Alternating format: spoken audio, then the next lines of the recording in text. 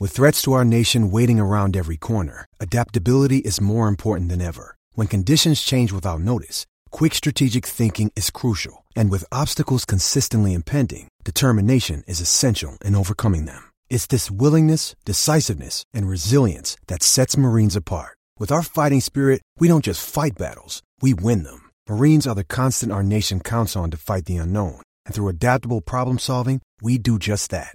Learn more at marines.com. This episode is brought to you by Shopify. Whether you're selling a little or a lot, Shopify helps you do your thing, however you cha-ching. From the launch your online shop stage, all the way to the we just hit 1 million orders stage. No matter what stage you're in, Shopify's there to help you grow. Sign up for a $1 per month trial period at shopify.com/special offer, all lowercase. That's shopify.com/special offer. Hello, it is Ryan, and I was on a flight the other day playing one of my favorite social spin slot games on ChumbaCasino.com. I looked over at the person sitting next to me, and you know what they were doing? They were also playing Chumba Casino. Coincidence? I think not. Everybody's loving having fun with it. Chumba Casino is home to hundreds of casino-style games that you can play for free anytime, anywhere, even at 30,000 feet. So sign up now at ChumbaCasino.com to claim your free welcome bonus. That's ChumbaCasino.com and live the Chumba life. No purchase necessary. VGW. Void where prohibited by law. See terms and conditions. 18+. This is Anything But Footy. This is the podcast where we put the spotlight on Olympic and Paralympic sport. Now, Tokyo 2020 is looming. Stars will be born. Legends will be cemented. There will be blood. There will be sweat. There will be tears. There will be heartbreak and drama. We will witness iconic medal moments. Another chapter in sporting history will be written in around about 1 year's time. And you will hear all the build-up to Tokyo 2020 on Anything But Footy. And on the agenda on this podcast, we've got athletics, we've got marathon, we've got hockey, we've got tennis, and, of course, we'll be talking about Caster Semenya. I'm Michael. And I'm John, and we'll also be on the finish line of the Tour de Yorkshire. Marianne Voss looks across over her shoulder. She goes across the finish line. She is the winner of stage 2. She is the Queen of Yorkshire.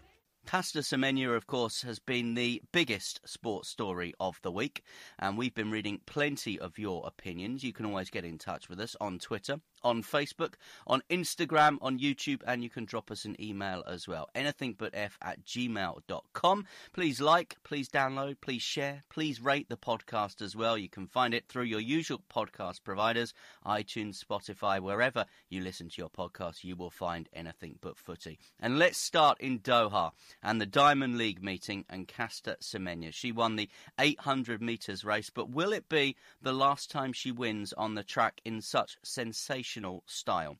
I guess the first thing to say, my first observation about the week and Caster Semenya, is that this is an incredibly emotive, difficult, complicated topic for discussion. We've heard plenty of opinions during the course of the week, and it's all about the IAAF and the Court of Arbitration of Sport.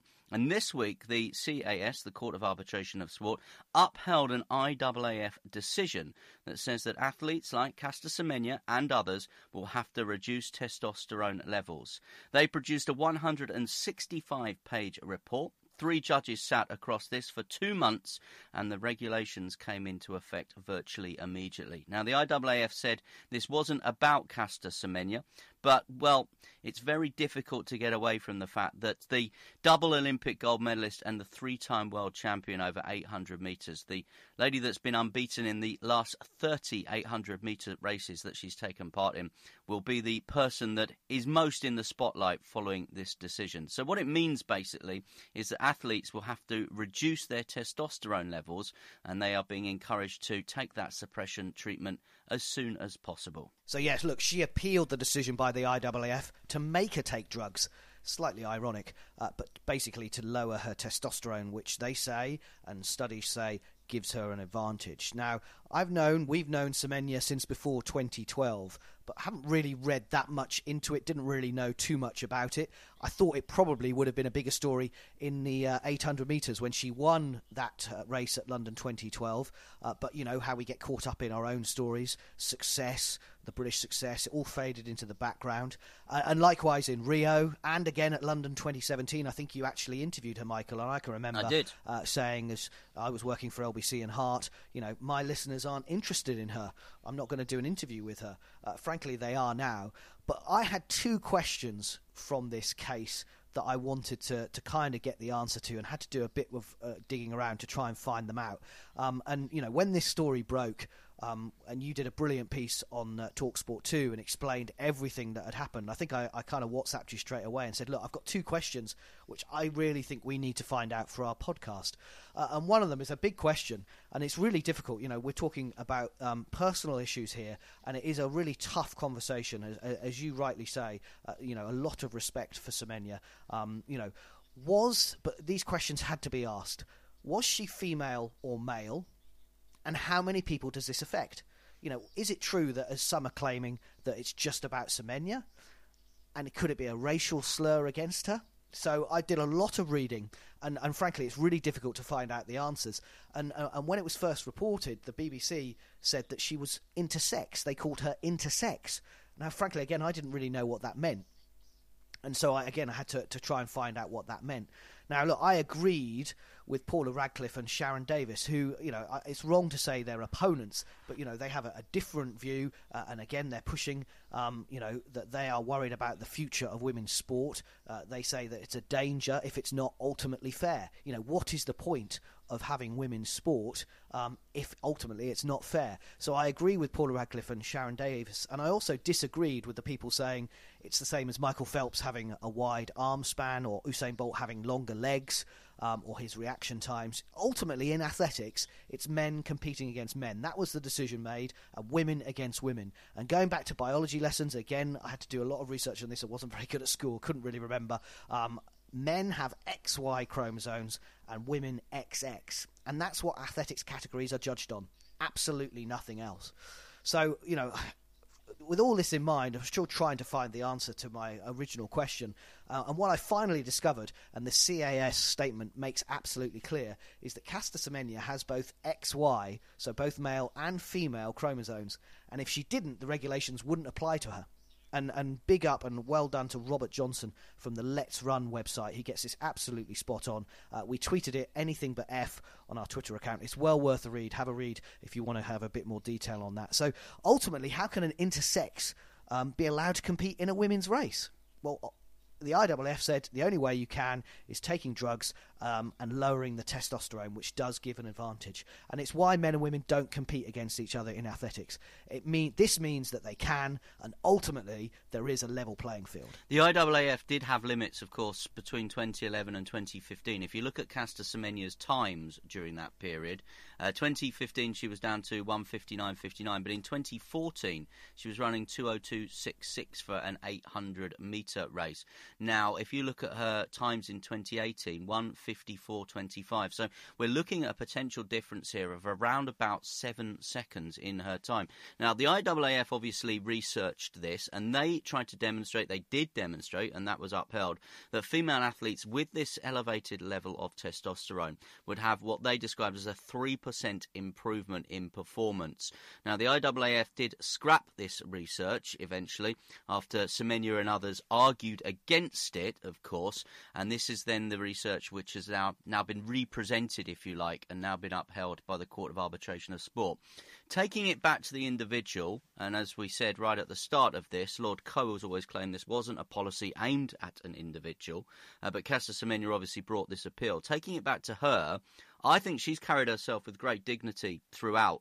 And I mean, not just throughout the last week or so, but I think the past decade. Because, 10 years ago, she had to undergo gender testing. Imagine if someone came up to you and said, we need to test your gender. Now, the results of that gender test were never made public. We can only speculate what the result was. The perceived wisdom, and what you've just said there, is that the test highlighted both male and female characteristics, and therefore the higher level of testosterone than normal. And I totally agree with you. I think it's very simplistic, and this was probably the position I was taking maybe a couple of weeks ago, but I've educated myself about it in the past couple of days, like you have, I think it's incredibly simplistic to say, well, surely if you've got longer legs, that makes you a better sprinter. Surely if you've got longer arms, that makes you a better swimmer.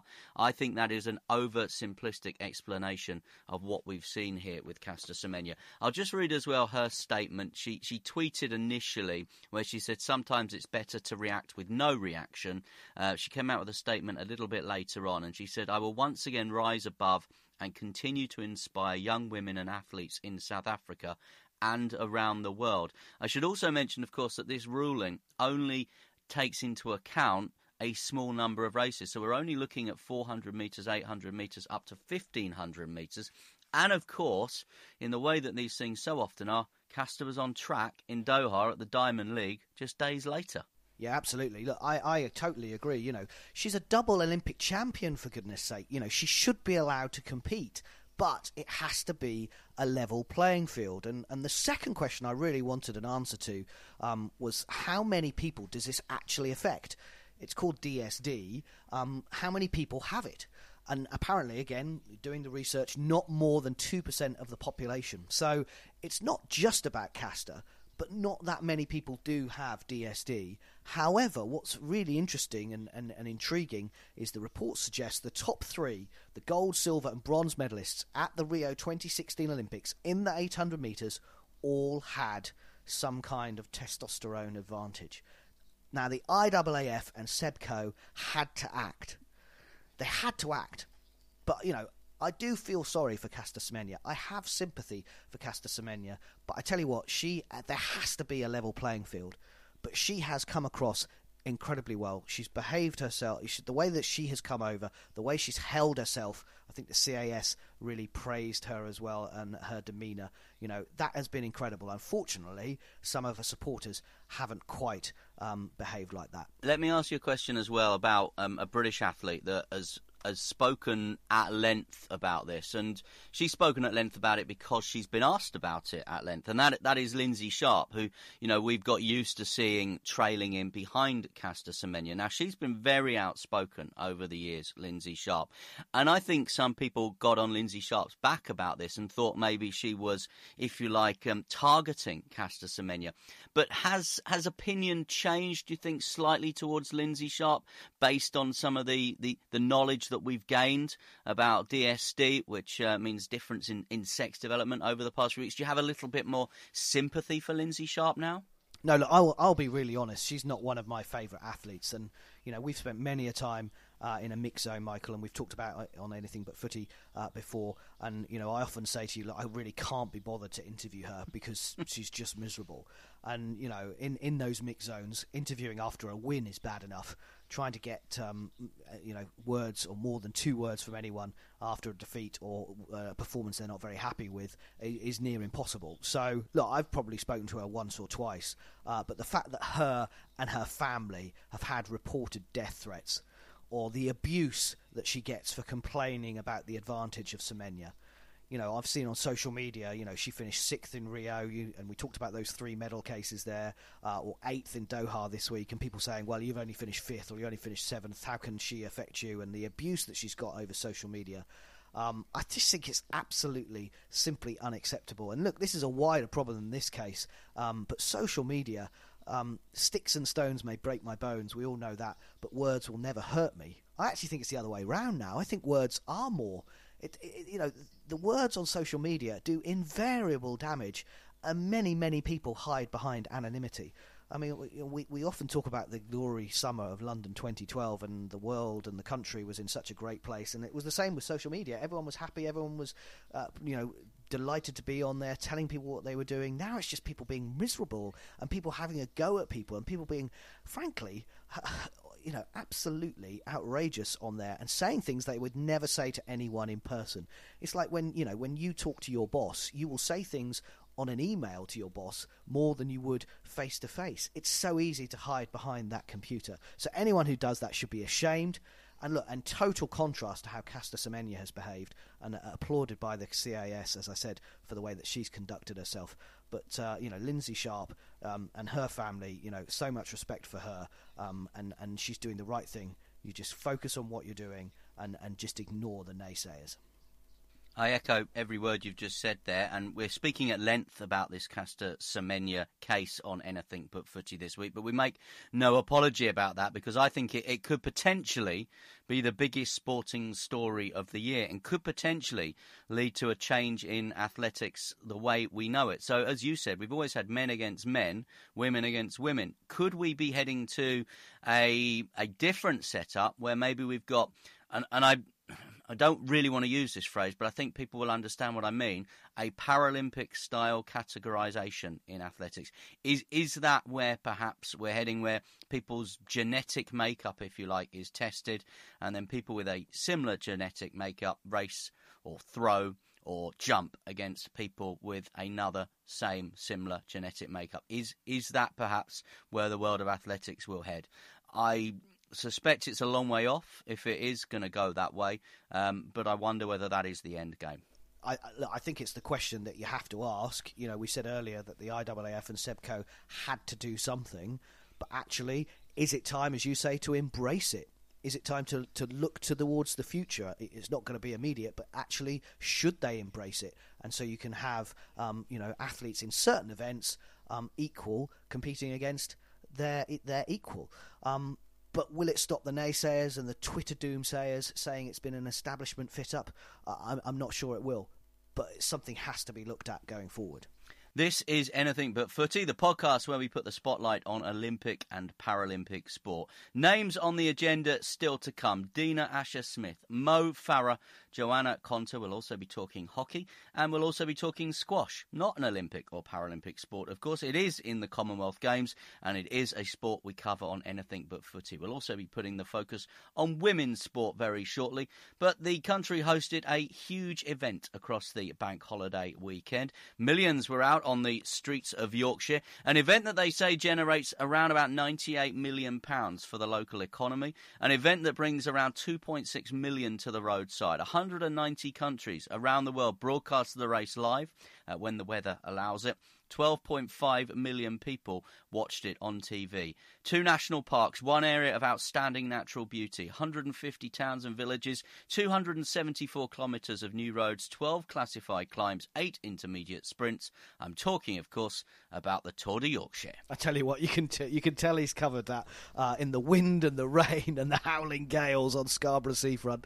Absolutely incredible stuff, some great stats there. It's a bike race, but more than a bike race. You know, this event is getting there up in the public consciousness, and particularly for the people of Yorkshire. You know, we all thought it would be a race dominated by the start and the launch of Team Ineos replacing Sky, the 4-time Tour de France winner Chris Froome riding. We knew it would be live on ITV4 all day. You know, maybe moving forward it needs to see if ITV can move it onto one of their main channels. But both the men's and women's race on the same course, the same prize money. Local favourite Lizzie Dynan trying to win the race for a second time, literally months after giving birth to her first child. And as you say, so many people lining the route, 1.9 million lining the route, 800,000 on the last day alone. And congratulations to Team Ineos. They did win it for the first time, but it was Chris Lawless, not Chris Froome, who became the first British man to win the Tour de Yorkshire in its 5th staging, with a 2-second cushion over defending champion Greg Van Avermaet, and fellow Ineos rider Eddie Dunbar in 3rd. Van Avermaet won the final stage, but not the overall race, and it was quite a 4 days of action. Now, actually, I sat and watched it really for the first time. You know, I've worked on planning for the event and being across it from a work perspective, but never really been there or watched it. And I actually sat and watched the last 50 kilometres of the men's race on ITV4, and seeing Chris Froome up close in action, the way he broke in that last 50 kilometres, nobody could live with him with that pace going up the hill. Well done to Team Ineos for their first tour, their first victory. I also was particularly impressed by the crowd in Otley. The hills, the spills, the weather, the Yorkshire Rose flying was a great sight to see. But in a week where women's sport has rightly had a huge focus, Michael, you've been covering the 2 days of the ASDA Women's Tour de Yorkshire. It's been a phenomenal event. It puts Yorkshire on the map again. We've seen the crowds out in their numbers. The winner is Yorkshire. global pictures in 190 countries of Yorkshire's beauty. We've had some damp days, but it's not dampened the spirit. We've had some really sunny days. We've had some fantastic sport. It's a great advert for Yorkshire. And it's an elite sporting event. You only have to look at the women's field. There's been no finer field of women's cyclists put together anywhere in the world, has there? No, this is an amazing lineup. We've got 14 of the top 15 women's teams. We've got countless, the best women's riders in the world. We moved the women's race this year to Friday and Saturday, so they would get more crowds. Tick, that happens.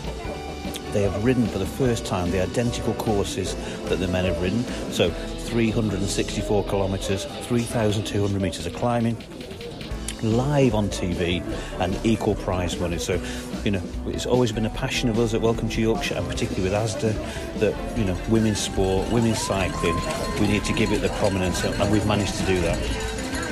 On the seafront in Scarborough, Marianne Voss looks across over her shoulder. She goes across the finish line. She is the winner of Stage 2. She is the Queen of Yorkshire. She adds the Tour de Yorkshire title to her Olympic gold medal and her multiple world championships. Marianne Voss, the winner. Yes, I'm very happy to win here and end this with a big win. And we spoke this morning, you were very worried about the wind and the rain. How brutal was it out there? I wasn't worried. I was just prepared. We knew it was going to be a tough day, and but that's for everybody. And I think we were well prepared for a hard day. Well, Lizzie, a real tough day at the office. You're obviously shivering, but most active rider on the stage. Congratulations. Yeah, thank you. I probably wasn't the best tactical moves today, but I was just on the limit physically, so I wasn't, making the most intelligent decisions, but had a good race. So. Final word from me. Obviously, you know these roads, you know these crowds as well, but sum it all up for the last 2 days.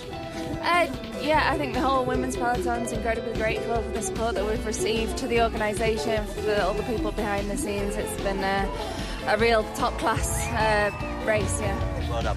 Thank you.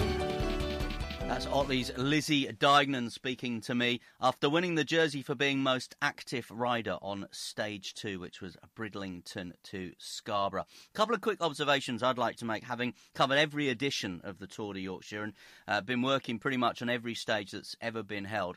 The thing that I like most about it is the access you get to the cyclists, because what happens is the cycling teams all kind of turn up around about 2 hours before they're meant to start, and they park their caravans and their motorhomes up in a car park, literally a public car park, and anyone can go there. So you can go wandering around, you can have a look at Mark Cavendish's bike, you can hang around, and then the cyclists will come out and they'll do a little bit of a warm-up. You can get your photos, have your autographs.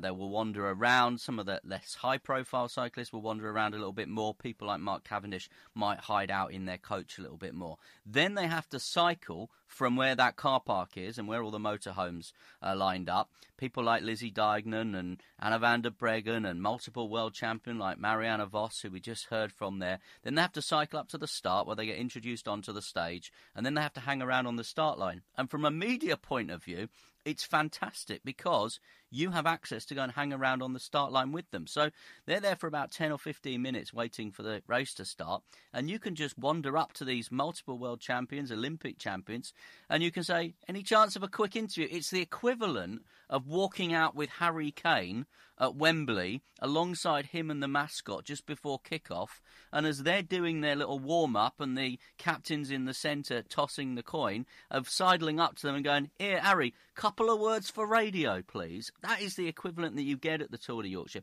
and it's fantastic access, not just for media, but for cycling fans, general fans as well. You can go up to Chris Froome, you can pretty much touch the bike, you can see him up close, get your selfie with him, and I think that's one of the reasons why road cycling is really, really taken off. But my second observation is about the importance that the Tour de Yorkshire has put on the women's race. And I think this has always been a deliberate policy to try and make the women's race as much of an equal as they can for the men's race. So this year they had equal prize money. This year they rode on the same route, although I have to say on the second stage the women had to miss out one of the climbs because there was some suggestions that protesters poured oil on the road, so one of the climbs had to be missed out. So it wasn't quite the same route because they got it cleared up for the men later on in the day. 2 stages for the women, obviously more stages for the men. It would be nice to equal that. But I just think it's an absolutely tremendous event and a brilliant event for women's sport. And it was interesting as well, I was reading the BBC website report today where they've described Chris Lawless as the first British winner of the Tour de Yorkshire, completely forgetting, of course, that Lizzie Deignan won it before. She won the very first women's race. And women's sport...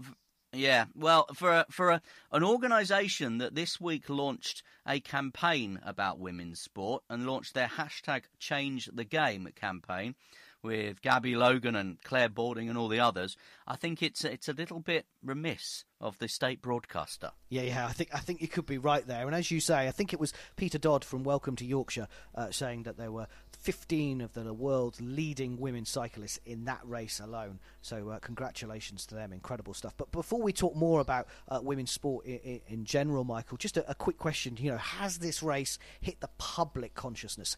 Is it a national sporting event? Interestingly, when I obviously was chasing the cyclists around Yorkshire over the bank holiday weekend, and you try and interview spectators on the roadside, I would say 50 to 60% are local and from Yorkshire, and are maybe just standing in their own town, village, watching the race. But I would say a significant proportion of people travel. I spoke to a couple that make it a week every year where they come up from Wales. I spoke to people up from London for it. In terms of its importance, whether it's there with the boat race, the London Marathon, the Open Golf, things like that, I'm not sure it's at that level yet. It needs probably, as you say, more extensive television coverage, but I think it's well on its way. And I think there's credit to Welcome to Yorkshire. It was an interesting one this year for Welcome to Yorkshire. It was the first post Sir Gary Verity race. Now, he's been synonymous with the race. He's been front and centre of the race. I thought Peter Dodd was a lot less high profile over the weekend, actually a lot more amenable and available for people like me to speak to him than Sir Gary Verity ever was. And I think the race actually sort of benefited from that. It wasn't about Gary Verity and other people in their mustard trousers and their tweed jackets coming across the finish line in the fast cars and taking the applause. I think the focus was very much on the race itself. And as I said, a great event, probably the best ever lineup of female cyclists that have ever been put together for one race. So, I think we can put that in our Women's Summer of Sport, which will continue with the World Cup in France between the 7th of June and the 7th of July, Wimbledon, Netball World Cup, of course, the Ashes, British Open Golf, Solheim Cup. Now, Yorkshire will host the World Championship Road Cycling in Harrogate at the end of September, so they'll be back. And then you've got the Athletics World Championships and the Athletics IPC Championships as well.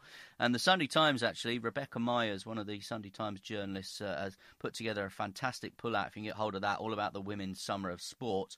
And congratulations as well to, I know we don't talk about football, but Manchester City, who won the FA Cup, the Women's FA Cup. I mention that because 43,000 people went to Wembley. There's a sea change of opinion, I think, as far as women's sport as is in this country at the moment. I really do think now is an opportunity, and women's sport, the administrators behind women's sport, the people that take part in women's sport, the volunteers that help women's sport, they really need to grasp this opportunity now and pick that baton up and run with it, to use a sporting metaphor. Yeah, absolutely. Talking about running with it, what a performance from Dina Asher-Smith, of course, last summer, the 3-time European gold medalist in Berlin. She ran the fastest in the world too last year as well. But was that the big question we all had? Was it a one-season mid-Olympic cycle wonder? Was it all from Dina? Were other people taking a back seat slightly? Well, not from what I saw in Doha in the first Diamond League meeting of the outdoor season.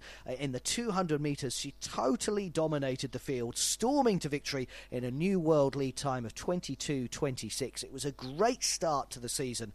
Could she do it again in the World Championships later on in Doha this summer? The only thing I would say is hopefully there'll be a few more people watching in the stadium. Yeah, well, unfortunately, that is the problem when you take these major events to a lot of the major cities around the world that just haven't got the tradition, the history of watching sports like athletics, staying with athletics. Mo Farah, I got this wrong last week. I hold my hands up, I got this wrong.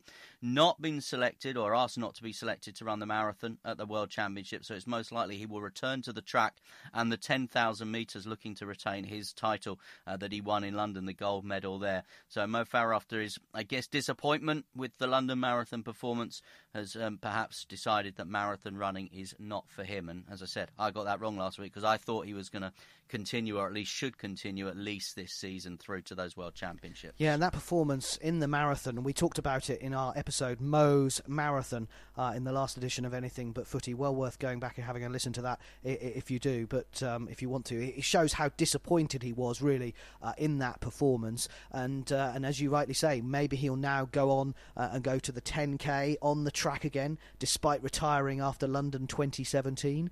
We will wait and see whether that happens. Quick word on Callum Hawkins and Charlotte Purdue, who earned selection for the men's and women's marathons at the World Championships in Doha following their best performances in London, and Dewey Griffiths and Tish Jones also selected as well. Talking of team selections, British Swimming have named 24 swimmers for the now-to-be staged in London World Para Swimming Championships in September. Alice Tay, Maisie Summers-Newton and newcomer Rhys Dunn all broke world records up in Glasgow to secure their selection for London 2019.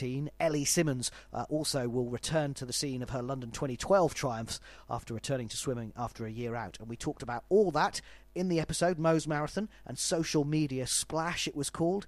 It was a great edition. We had a special guest, Adele Carlson, as well. Well worth, if you've missed that, going back and having a listen to it. Quick mention for squash. England's men have won the European Team Championships in Birmingham. England's women lost the final to France. Scotland's women came fourth. Britain's women's hockey team currently 8th after another defeat in the International Pro League at Lee Valley Hockey Centre in the Olympic Park. The Olympic champions were beaten 2-1 by China. The last time they lost to the opponents was way back in London 2012. Laura Unsworth won her 100th cap, but not much to cheer. Hangover, retirements, injuries, all impacting ahead of a successful defence of the title in Tokyo 2020. Just how difficult is it to attain an Olympic gold medal? Yeah, Great Britain's men lost a shootout to Spain. And we have a double header of fixtures to look forward to now. Belgium and Argentina for the women later on in May. The men also playing later on in May as well in the FIH Pro League Hockey. And Joanna Konta returning to the form of 2017. Of course, she reached the semis at Wimbledon way back then. She made her first ever clay court final on tour, losing the Moroccan Open final, unfortunately. But after that Fed Cup win and starting work with a new coach in October, maybe looking good for the British number one again and the two-time Grand Slam semi-finalist, with Wimbledon just a matter of weeks away.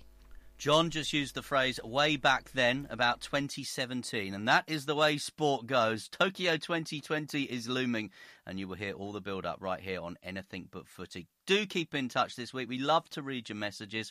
We're on Twitter, we're on Facebook, Instagram and YouTube. You can always email us as well, anythingbutf@gmail.com. Please like, please share, please download, and please rate Anything But Footy.